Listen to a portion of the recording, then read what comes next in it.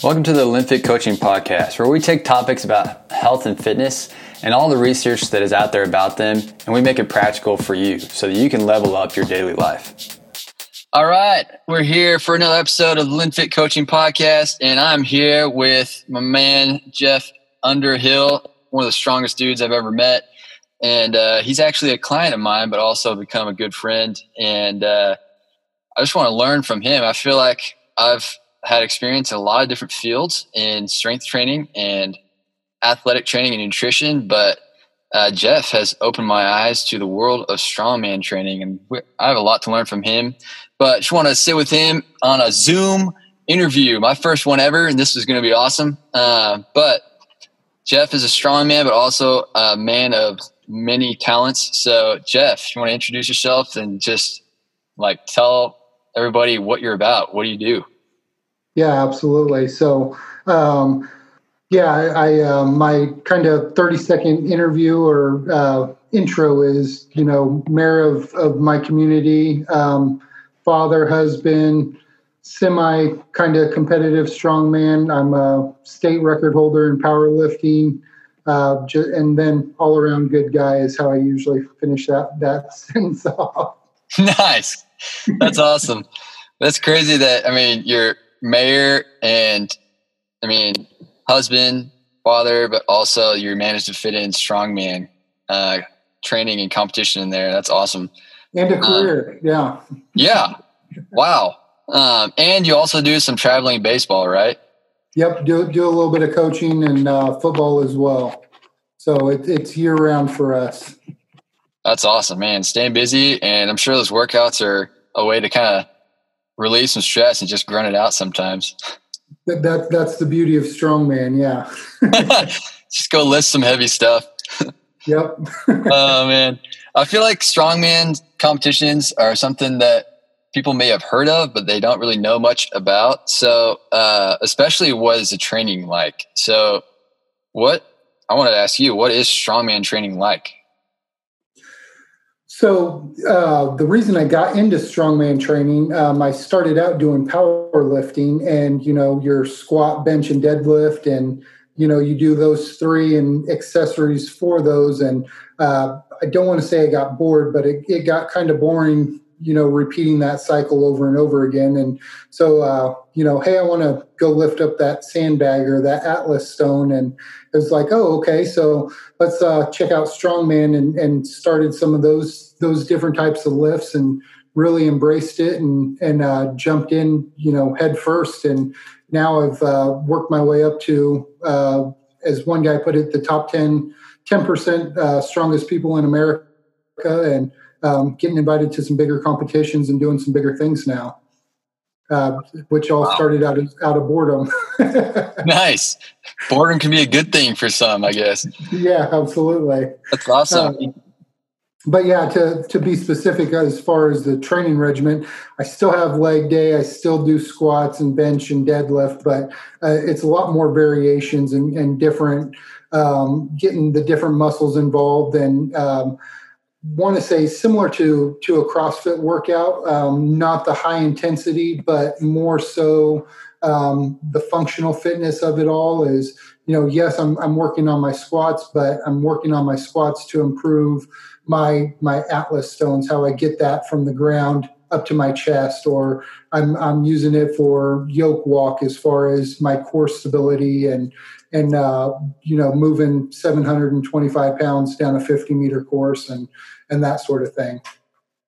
Oh, wow. That's a really good comparison. Like it's, you do sort of a foundational lifts in order to help yourself be more functional for the awkward things you have to do in strength competitions, strongman competitions. Yep, exactly. And without kind of that core fitness and that core base of the squat, bench, and deadlift, I wouldn't be able to do a lot of the stuff that I do, such as, truck pulls or farmer's walk and different variations, which are, similar. You have to squat the weight off the ground in order to hold it or move it. So, your squat is still important, but it's not the only thing you're doing and the only focus anymore. Yeah. So what's the heaviest Atlas stone you've had to lift in competition? So in competition, I have a 300-pound Atlas stone coming up. I personally, at my home gym, I have a 275-pound Atlas stone and a 300-pound sandbag that I train with. Not quite the same. The stones are solid, so they don't move like the sandbag does. A lot of times with the sandbag is I'm trying to get it up to my shoulder. The weight will shift and I'll lose it, whereas with a solid stone, it's a little easier to just grab a hold of and throw around. Yeah. I can just imagine how lifting an Atlas stone's like, it's way different than like just a normal, say like a barbell deadlift, because you can't keep it close to your body like a barbell, and you have to like compromise a little bit. So if you don't have that foundation of strength, you're going to hurt yourself, right? Yeah, absolutely. And there is some form and technique to it. And, you like you said, you can't do a traditional deadlift and keep it close to your body, but you still have to have that knowledge and comprehension to keep it as close as physically possible to your body. And then, once you get it off the ground about 6 inches, then again, you're squatting into it, and it's kind of a semi variation of a front squat. And then you get it up to your chest, and then, it's, even though you're holding a stone, it's still almost a variation of, I don't want to say a snatch because you're not going overhead, but it's that same explosive movement to get it from, the ground to your knees, to your chest, and then up to your shoulder or a platform. Yeah. Those Olympic lifts, they translate to so many things because that forceful hip explosion applies to so many different athletic movements, including what you have to do. But the funny part about it is I'm terrible at Olympic movements just because of mobility issues and needing to get my hips and shoulders and everything more mobile. Yeah, I'm sure that's something that you're trying to work on continuously. That's a privilege being a part of your training team. You got a whole team of coaches behind you, right? I do. I have a strength coach who does most of my programming for me. I have you who helps me with my nutrition side of it. And then I also have Dr. Keating who helps me with recovery, helps me with stretching and some of my core work.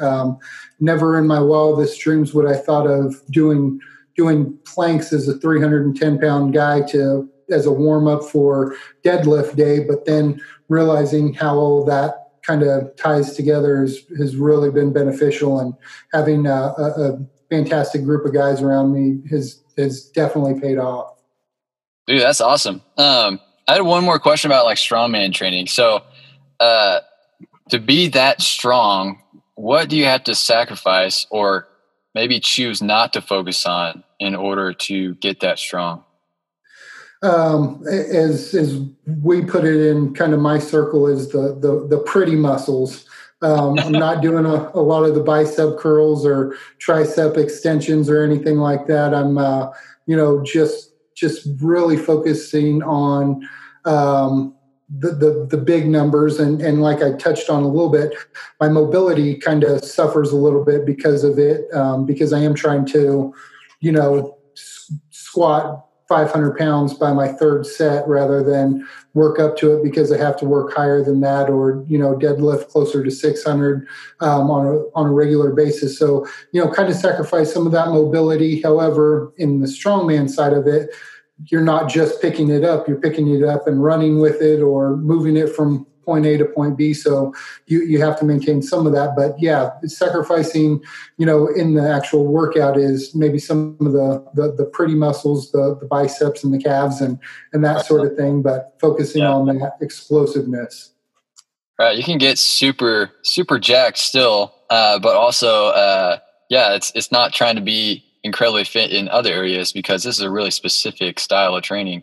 Yep. And it requires a specific skill set and a specific type of training to get as strong as possible. And you don't need to worry about running long distance ever in competition, right? Right. No, 50 feet is about it. That's nice. The longest distance I have to worry about. Pick up something heavy and move it 50 feet. Yep. That's great. Or pick up a series of heavy things along a 50-foot path. Yeah. So I came on your team as a nutritionist this year, and I wanted to see from your side, how has nutrition specifically helped you in your training, your performance? So the nutrition piece, I honestly, I didn't think that I was missing it.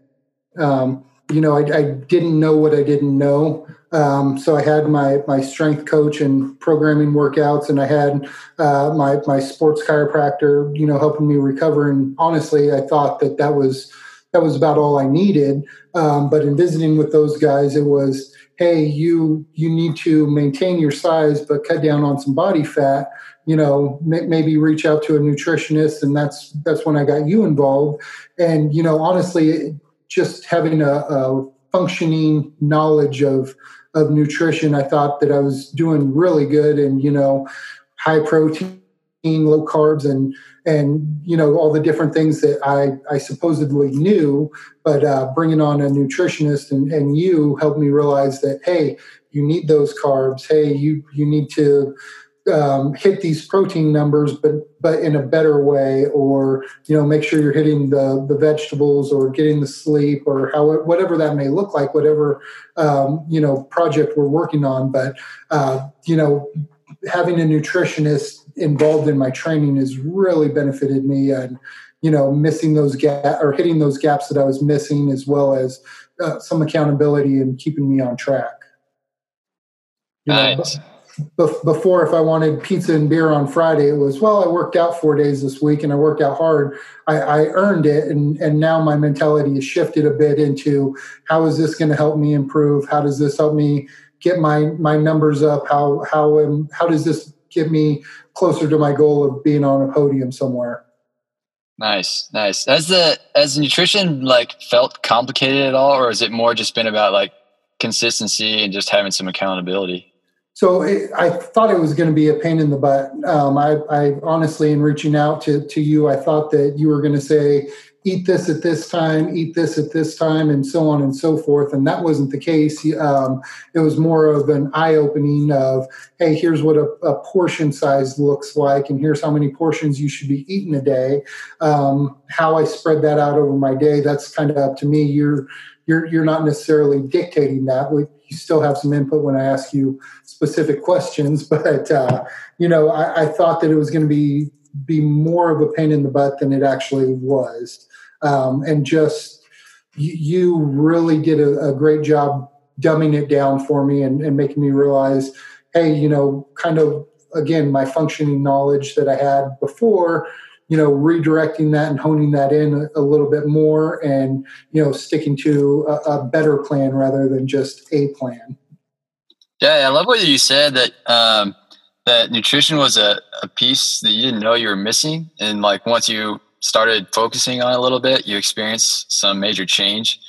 And then seeing that it's not that complicated. It's not restrictive. It's not like I'm trying to be your food police, but working on nutrition is there's lots of flexibility in it for whoever a person is or what their goals are. But yeah, you understand what portions you need and what a portion is and what are some better food options you can choose. It's up to you to make that fit in your schedule.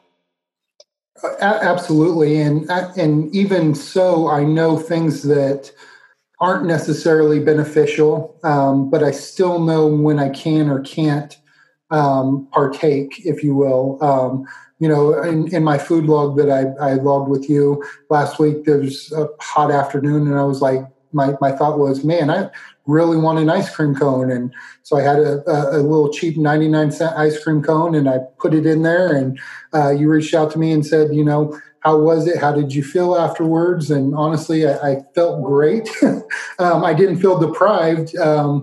And something that I absolutely needed and wanted and had to have. It just, hey, this sounds good. And so I put it in there, and, you didn't chastise me or anything like that for eating something off of the plan. It was, hey, you realize that that's not necessarily working towards the goal, but you definitely have earned it, or it's beneficial for you on the mental side of it as well. So you've the nutrition aspect hasn't been limiting in that way. Yeah. And I think, you're learning as well as so many other people have learned that our outcome, or what shape we're in, or how well we do in whatever our goals are in life, is it's more dependent on the sum of all of our choices and behaviors. like 1.99 ice cream cone is not going to wreck your entire diet unless you have it like 3 times a day for the rest of your life. But I think most people understand that. But like, it might help somebody feel like mentally more engaged or feel like, hey, I'm a normal person. If I can have a 99-cent McDonald's ice cream cone, it's amazing soft serve ice cream. I can have that once in a while, you know? Well, and it goes along with the entire mental shift of having a nutritionist is like I said, you've never told me absolutely you cannot have that. That's not a conversation that we've ever had. However, like when we're out of town for traveling baseball, we'll go to a restaurant and, you know, hey, I might want to have a beer. So I'm going to make a better choice on my food option and have a beer rather than before I would have a giant burger, fries, and a couple of beers. So it's really that making the conscious decisions to, you know, when to allow yourself a little leeway and a little flexibility and when to really hone it in. You know, I'm about 5 weeks out from my next competition. And, you know, it's time to start really honing it in and getting on board. So getting back on track. So there'll be a little bit less of my personal flexibility, but that's again, my choice, not something that somebody's told me to do. So, you know, this is working with you has been definitely eye-opening in the sense of, you know, Caleb's not restricting me. I have this goal that I'm working towards, and he's given me the steps to get there. My strength coach has given me the steps. Everybody's said, this is how you get there. So now I'm making the choice of getting there or not getting there. Yeah. That's awesome, man. It's been a privilege working with you. And it's been a fun conversation, learning a little bit more about strongman competition, what it takes to be a strongman and what your life is like there. And you normally work out like crazy early in the morning before the busy day starts, right? And you have equipment at home? Yep. So I had the benefit of buying a gym that was closing, as well as buying some equipment from a foreclosed on gym. And so I did all that right before the coronavirus outbreak and that sort of thing. So really got myself in a good position, not even knowing it.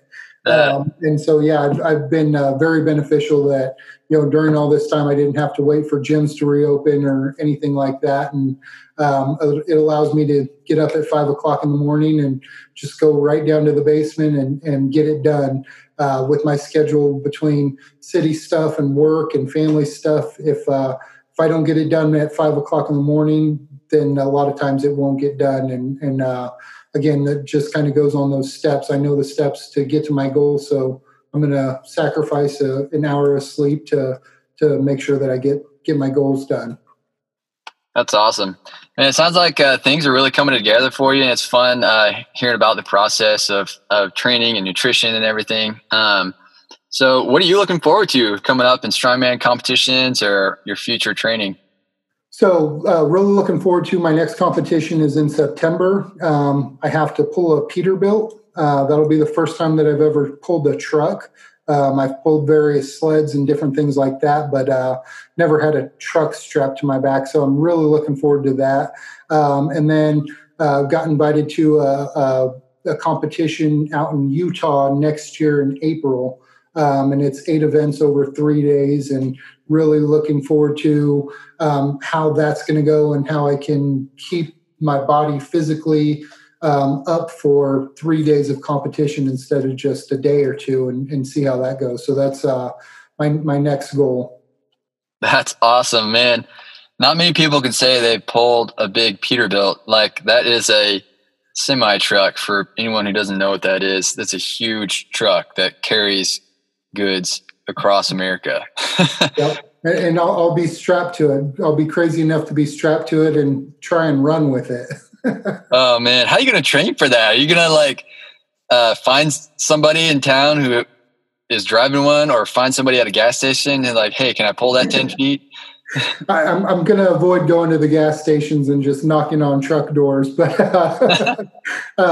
it just kind of goes back to making sure that you get that core strength, your squats, your deadlifts and that sort of thing, and get those lifts in line to prepare yourself. And then to train, like I said, I've pulled my truck around several times.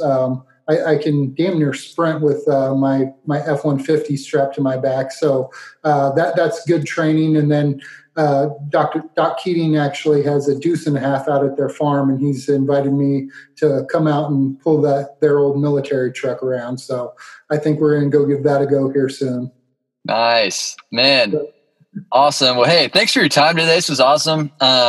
Getting to hear from you about how your training's going, about how nutrition has impacted your training and your performance. So thanks for your time today, man. This was awesome. Yep, I really appreciate it, Caleb. Thank you for everything that you do for me. I appreciate it. All right, guys. Well, thanks for tuning in today, and we'll catch you on the next one.